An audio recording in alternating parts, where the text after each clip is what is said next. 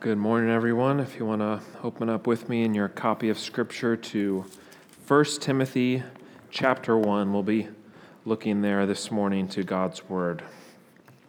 If you've been with us for some time, we've been looking at and studying the attributes of God. We've been looking at these various perfections of our great God. We've looked at God's incomprehensibility. We've looked at His immutability, His simplicity, His impassibility. And this morning we'll be looking to the great doctrine of God's immortality. Now, many of you know that we don't like to make a big deal of Christmas around here. You know, some of us might have trees and open presents and see our families. But as a church, we believe that Sunday and every Sunday should be about Christ's life, His death, His resurrection, His birth, His ascension. And so this morning we'll be continuing our study. We won't be taking a break or looking at something different this morning. But I'd be lying if I said that the placement of this attribute was not providential in some sense. Because as we look this morning to this doctrine of God's immortality, we'll see a very rich connection to the incarnation of our Lord. You might be thinking to yourself, what does God's immortality have to do with Christ's birth? What does it have to do with the doctrine of the incarnation? But hopefully we'll see this morning how God's immortality and Christ's incarnation are vitally connected. And so that's what we're going to see this morning is the glory of our immortal and incorruptible triune God. And we're going to see that understanding God's immortality is actually central to understanding the significance and the importance of Christ's birth, Him taking on our mortality in the incarnation, ultimately culminating in the death of Christ and His conquering death for us and for our salvation. So we're going to turn this morning and see this in 1 Timothy chapter 1, verse 17. We see in this letter of 1 Timothy, the Apostle Paul writes to this young man, Timothy, a young pastor who is ministering in Ephesus, and he encourages him and he strengthens him with this letter, and we'll see he ultimately points him to the beauty and glory of our immortal King. I'm going to begin reading at verse 15, but we'll be focusing this morning on verse 17. Hear the word of the Lord this morning. It is written, "The saying is trustworthy and deserving of full acceptance, that Christ Jesus came into the world to save sinners, of whom I am the foremost. But I received mercy for this reason, that in me as the foremost, Jesus Christ might display His perfect patience as an example to those who were to believe in Him for eternal life. To the King of the ages, immortal, invisible, the only God, be honor and glory forever and ever. Amen." Thus far, the reading of God's word. May He write it upon our hearts this morning. Let's go to our God one more time in prayer.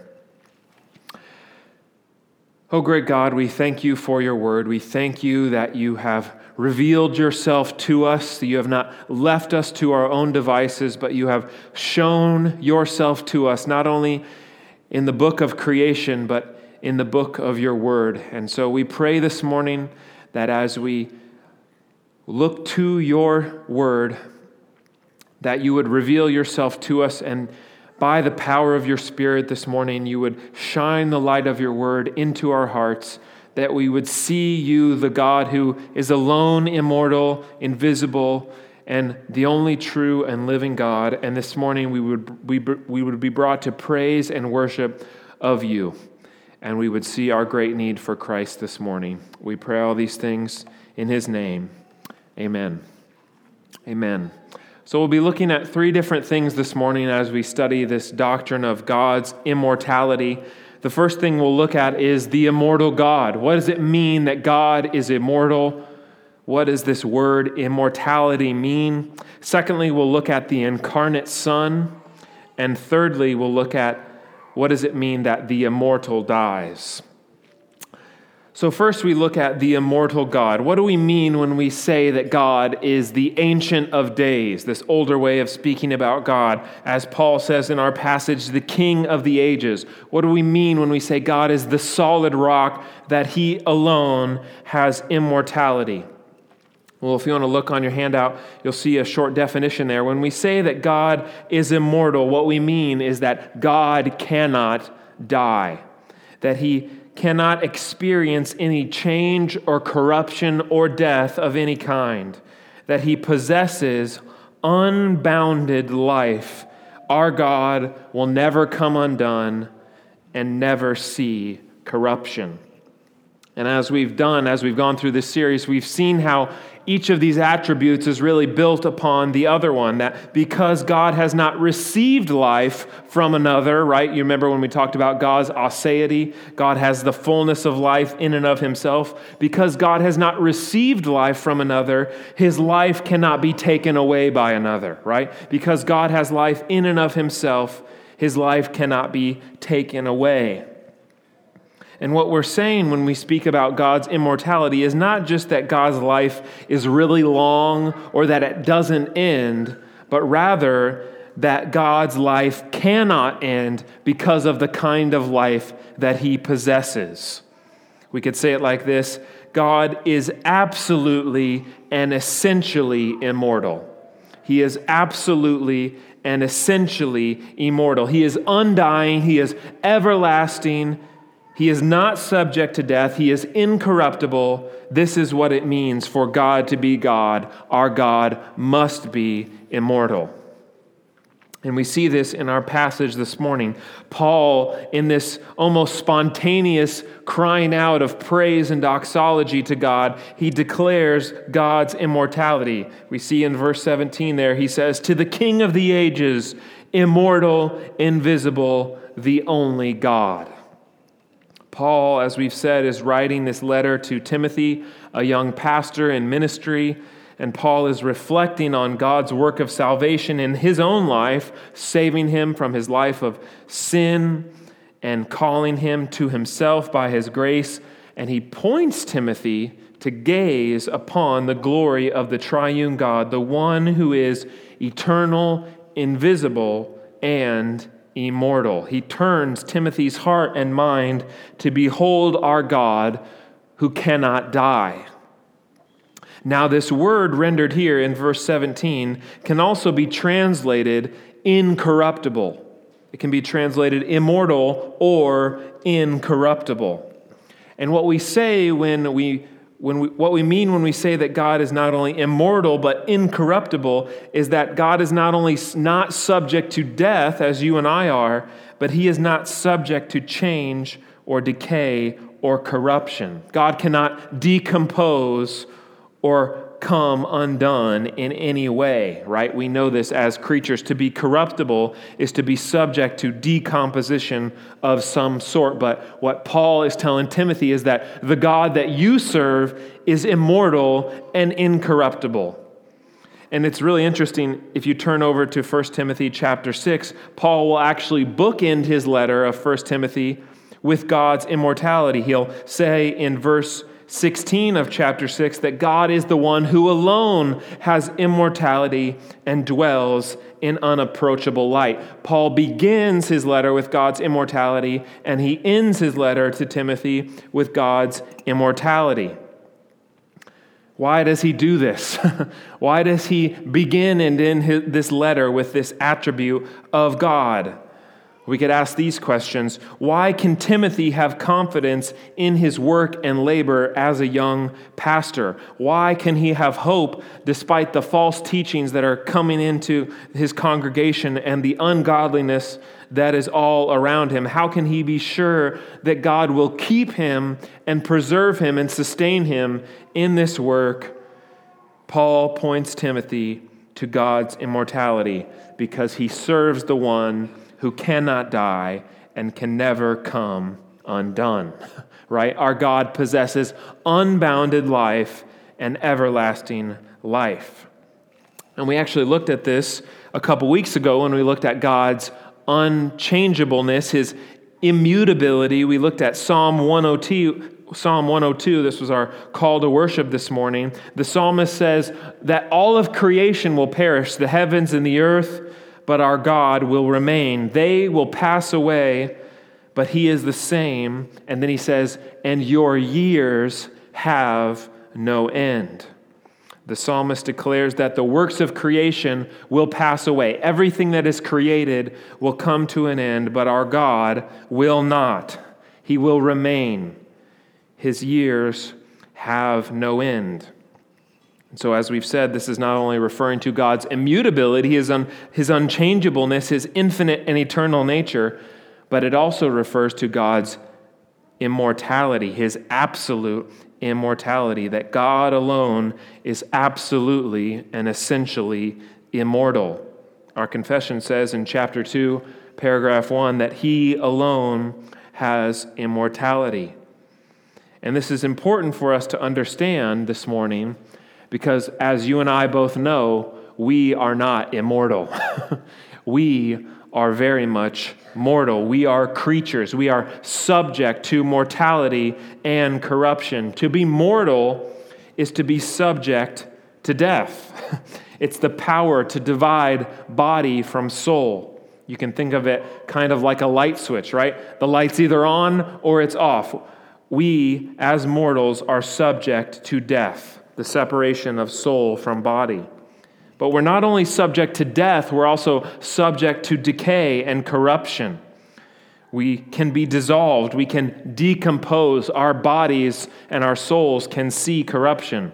As one person said, you can think of this as a dimmer switch, right? You look at the switches back there in the dimmer, the ones that the kids always like to play with, right?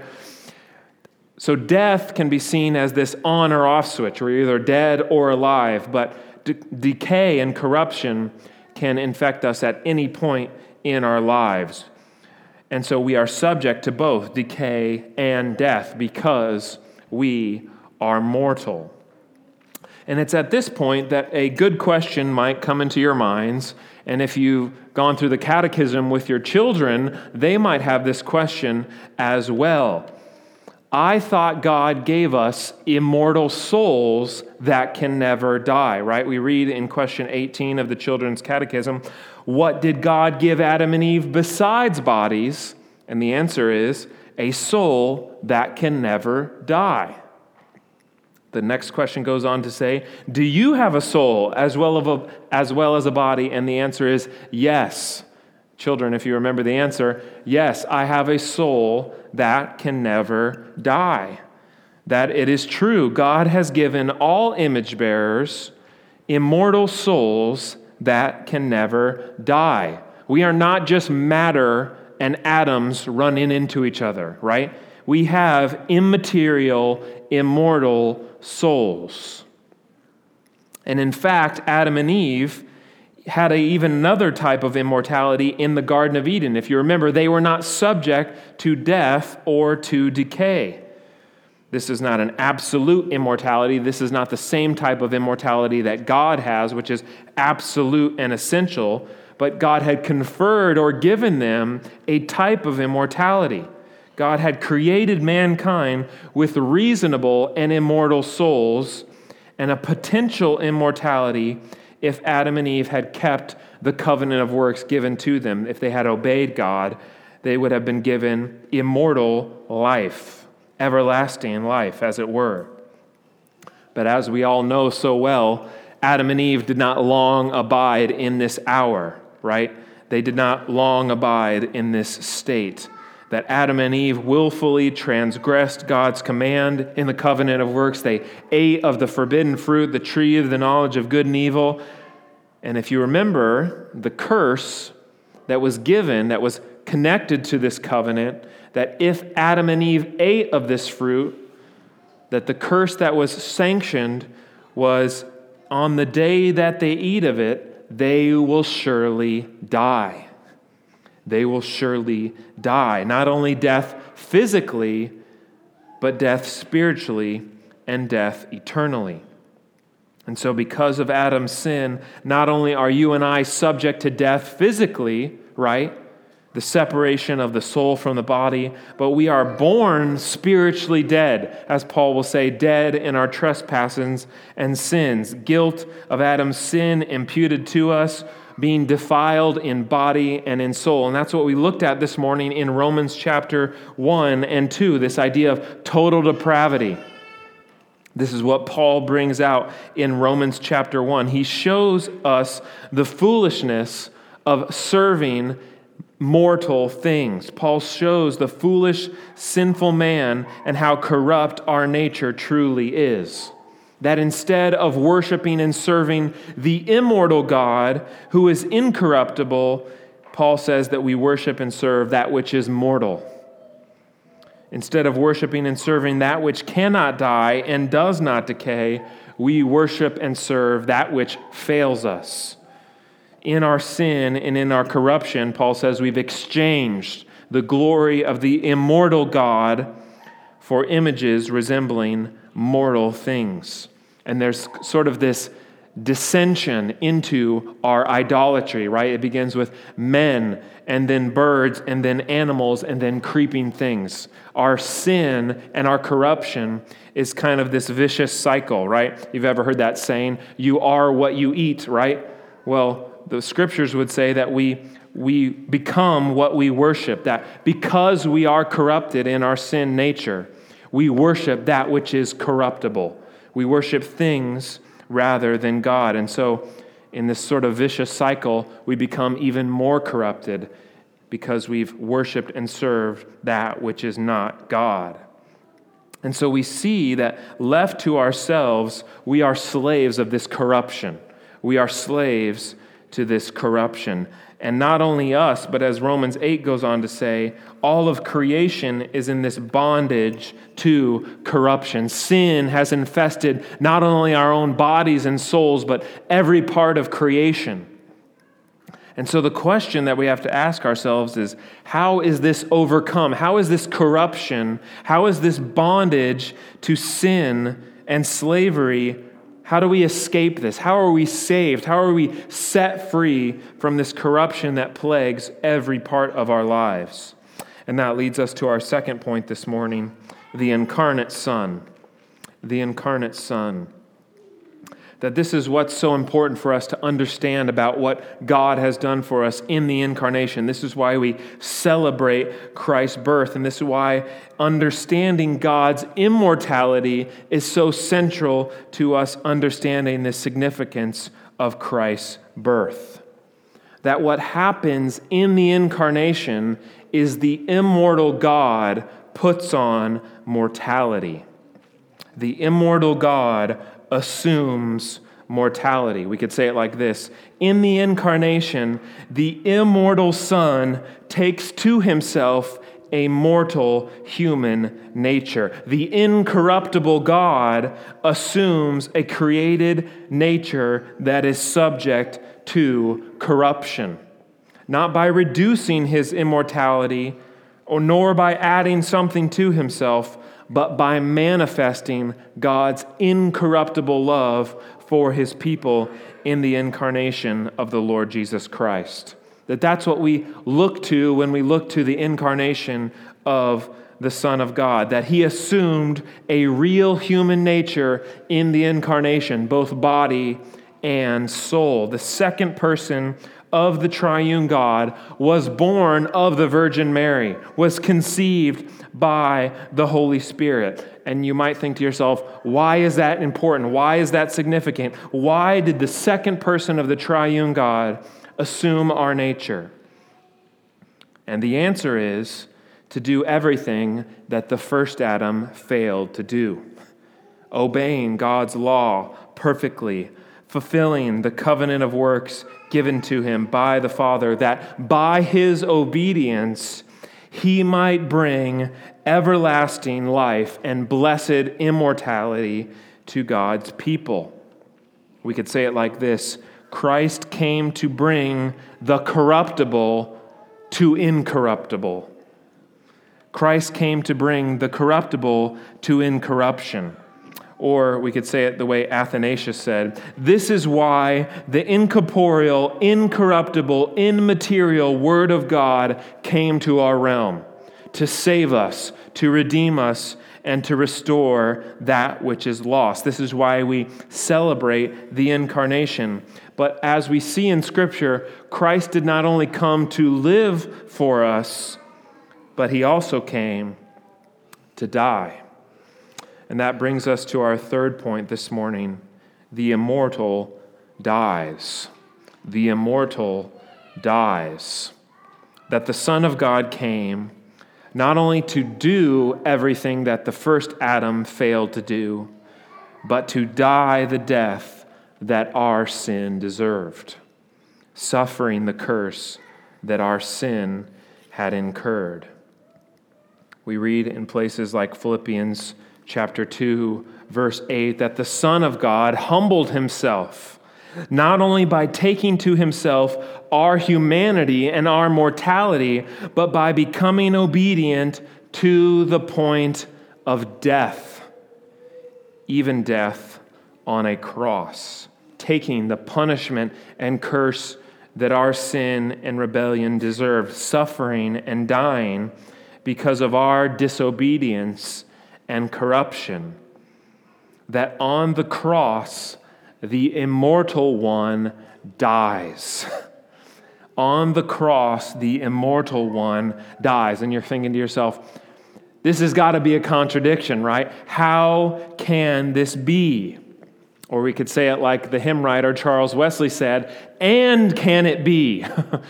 We don't have this verse in our hymnal, but traditionally the second verse of that great hymn, And Can It Be, begins like this. 'Tis mystery all, the immortal dies. 'Tis mystery all, the immortal dies. Who can explore his strange design? Amazing love, how can it be that thou, my God, should die for me? This, brothers and sisters, is the great mystery of the incarnation. We sing this hymn, but can we say that? Can we say that the immortal one dies? Jesus, who was the Son of God incarnate, really died on the cross. One person in two distinct natures, very man and very God. As the Athanasian Creed says, he is God of the substance of the Father, begotten before all time, and he is man of the substance of his mother, born in time. And so can we say that God died on the cross? That might sound foreign to our ears. Can we say that God died on the cross? And the answer is yes. Because of who died. Because the one who died on the cross is uncreated and immortal, but what died on the cross was a created human nature.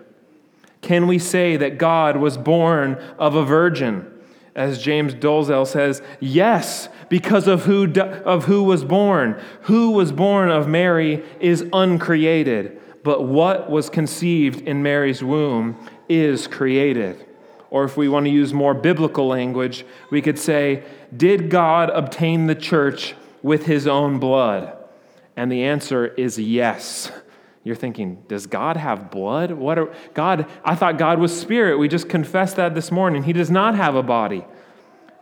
But the answer is yes, because in Acts chapter 20, verse 28, it says that God obtained the church with his own blood, because who shed his blood is uncreated and immortal, and what bleeds is Christ's created human nature.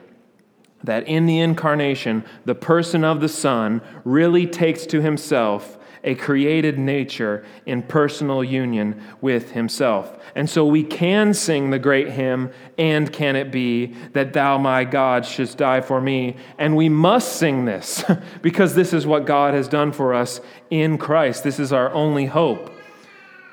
And you might think to yourself, why was this necessary? Why did the Son of God have to subject himself to death? Why did Christ have to live for us and die for us? Why was the incarnation necessary? Why did Christ have to suffer for us on the cross?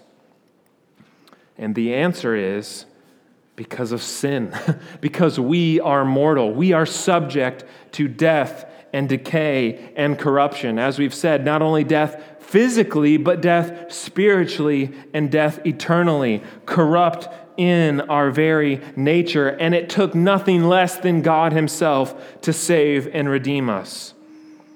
As Augustine said, this is an amazing quote. Augustine said, "The immortal one put on mortality that he might die for us, and by his death kill our death."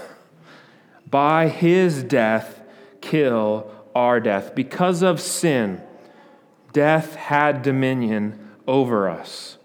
But in Christ, death has been defeated. This is what Christ did in taking on mortality. He conquered death for us that he might bring us eternal life. He overcomes death that he might bring us everlasting life. And because he is the immortal one, he has the power over death. This is why Jesus can say in John chapter 10, verse 18, "No one takes my life from me, but I lay it down of my own accord, because I have authority to lay it down, and I have authority to take it up again." That as God, he is not subject to death, but as our perfect substitute and federal head, he has defeated death for us. And by his glorious resurrection from the grave, the firstborn from the dead, so that in everything he might be preeminent, he is able to give and bestow upon us resurrection life, now by the power of the Spirit and union with him by faith, and ultimately at the last day when he will transform our lowly bodies to be like his glorious body. He did all of this for us and for our salvation. The Puritan Thomas Watson said it like this: "He was poor that he might make us rich. He was born of a virgin that we might be born of God. He took our flesh that he might give us his spirit. He lay in the manger that we might lie in paradise. He came down from heaven that he might bring us to heaven," right? This is what God has done for us in the person and work of the Lord Jesus Christ. This is why the incarnation was necessary. This is why the immortal one had to put on mortality, because God alone could not be subject to death, and man alone could not conquer it. We needed the God-man. We needed the one that would remove the effects of the curse from us, that would restore us and redeem us by his grace. And so as we step back from our passage this morning and we think about and contemplate how to apply this to our lives, there's three things that we need to look at this morning. And the first one is this: as we look to this doctrine of God's immortality, we should learn from the Apostle Paul, and this should cause us to glorify and worship our immortal God, to worship and praise the one who cannot die and cannot see corruption, right? As we saw in our passage, Paul cannot help but worship and praise the one who is immortal and incorruptible. Because God has caused us to be born again to a new and living hope, we can now worship the one who is immortal. And we see in Romans chapter 1 the vanity and the emptiness of worshiping that which is created, that which is mortal, right? The creature by nature is susceptible to corruption, to decay, to failure. Everything that we try to worship in this life that is created, it will fail us. But we see that we can worship the God who is incorruptible and immortal because he will not fail us, he will not come undone, and he cannot see corruption. But we also see the great comfort that God's immortality gives us even in the face of death. We see the great comfort that God's immortality gives us even in the face of death. Because as we gather here this morning, many of us very much feel our mortality. We very much feel our mortality as we come together, right? Maybe you've been up all night with your kids.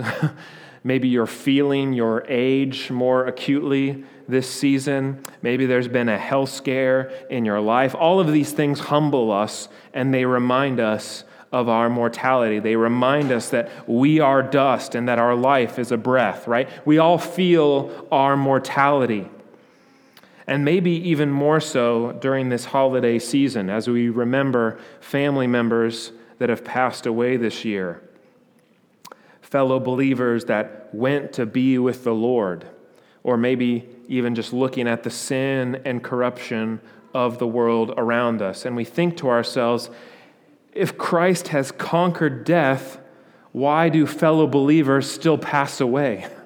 If Christ has conquered death, if he's defeated death, why do I still feel my mortality? Why do I still feel the effects of sin? Or we could ask it in the way the Orthodox Catechism does in question number 42. Since Christ died for us, why do we still have to die? If Christ died for us, why do we still have to die? Is God mad at us? Is he going to punish us for the sin that we still need to pay for? And the answer is no. Our death, as the Catechism says, is not a payment for our sins, but it is a dying to our sin once and for all. It's a passage from this life to the next. Blessed entrance into eternal life. And so the believer no longer needs to fear death. The believer no longer needs to be afraid of his mortality because our God, who is immortal, and because he is immortal, we can have great comfort and consolation even in the hour of our own death. One of the post-Reformation theologians, Petrus von Maastricht, said it like this: because the God who is immortal, who made us in his image for immortality, who by an eternal decree destined us for blessed immortality, and even though we had lost our innate immortality by sin, in order to restore us, he delivered his only begotten Son over to death, that he might abolish death and bring life and immortality through the gospel. So that even though we who have died naturally, he will raise us up to blessed immortality, so that what is sown in corruption will be raised incorruptible, that what is sown perishable might be raised imperishable, that the mortal might put on immortality. That this is what God has done for us in Christ. He put on mortality that he might conquer death for us. And so may we long for this eternal state where we are with God forever. May we long for this blessed immortality, and may we look to Christ, who is our eternal life.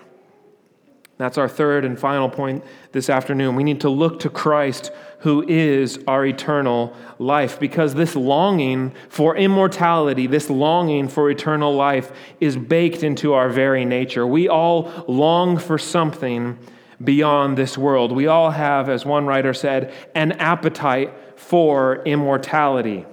Many of you are probably familiar with the famous quote from C.S. Lewis.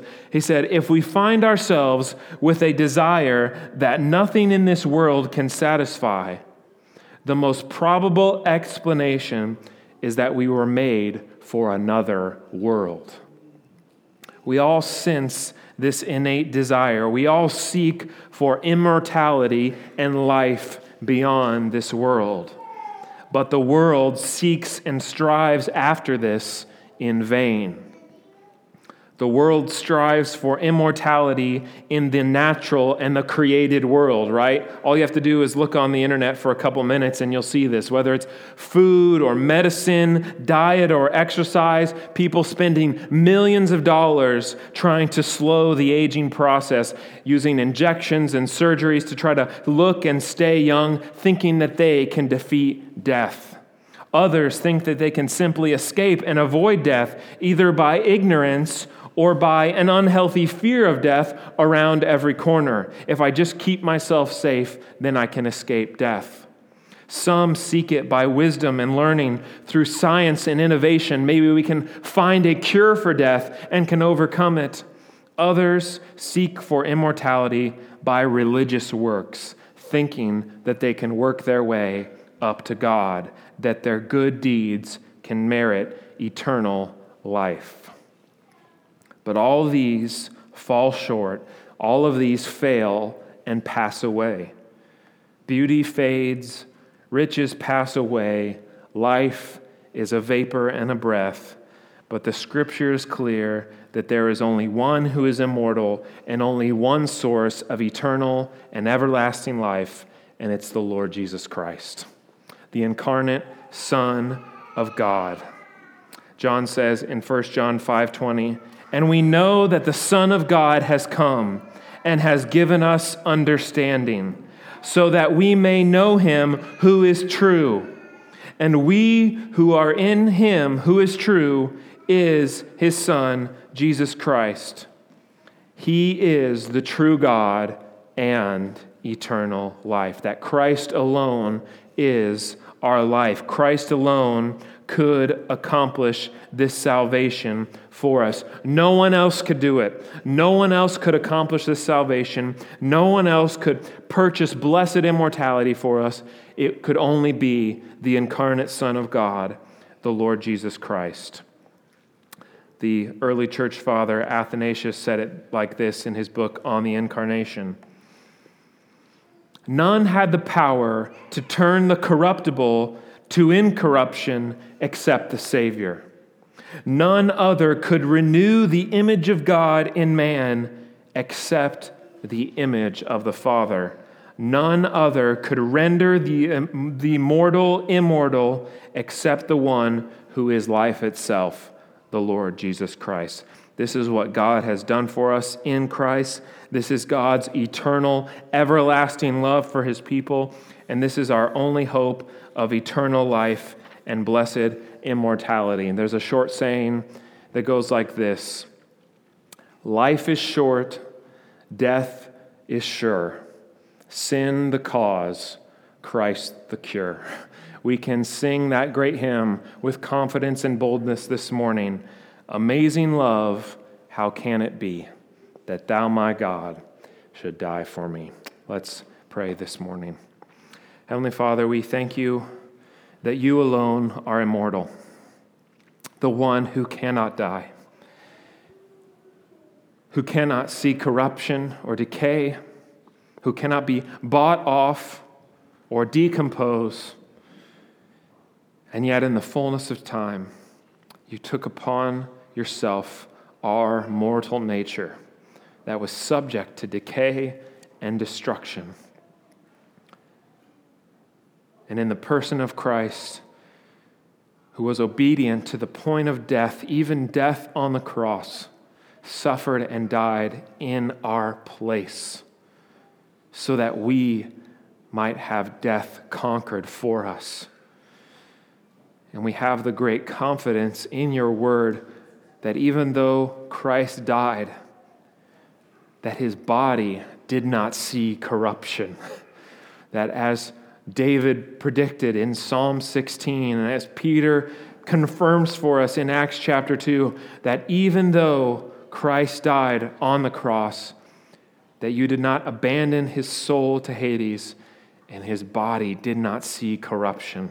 That you raised him on the third day, incorruptible, and a perfect resurrection body like ours, that we might be like him on the last day, that we might be raised imperishable, and immortal and live forever with him, our souls united to our bodies in perfect and blessed immortality for all eternity. And so we look forward to this reality. We thank you and praise you for what you have done for us in Christ. And we pray that you would write these things upon our heart this morning. We pray this all in Christ's name. Amen.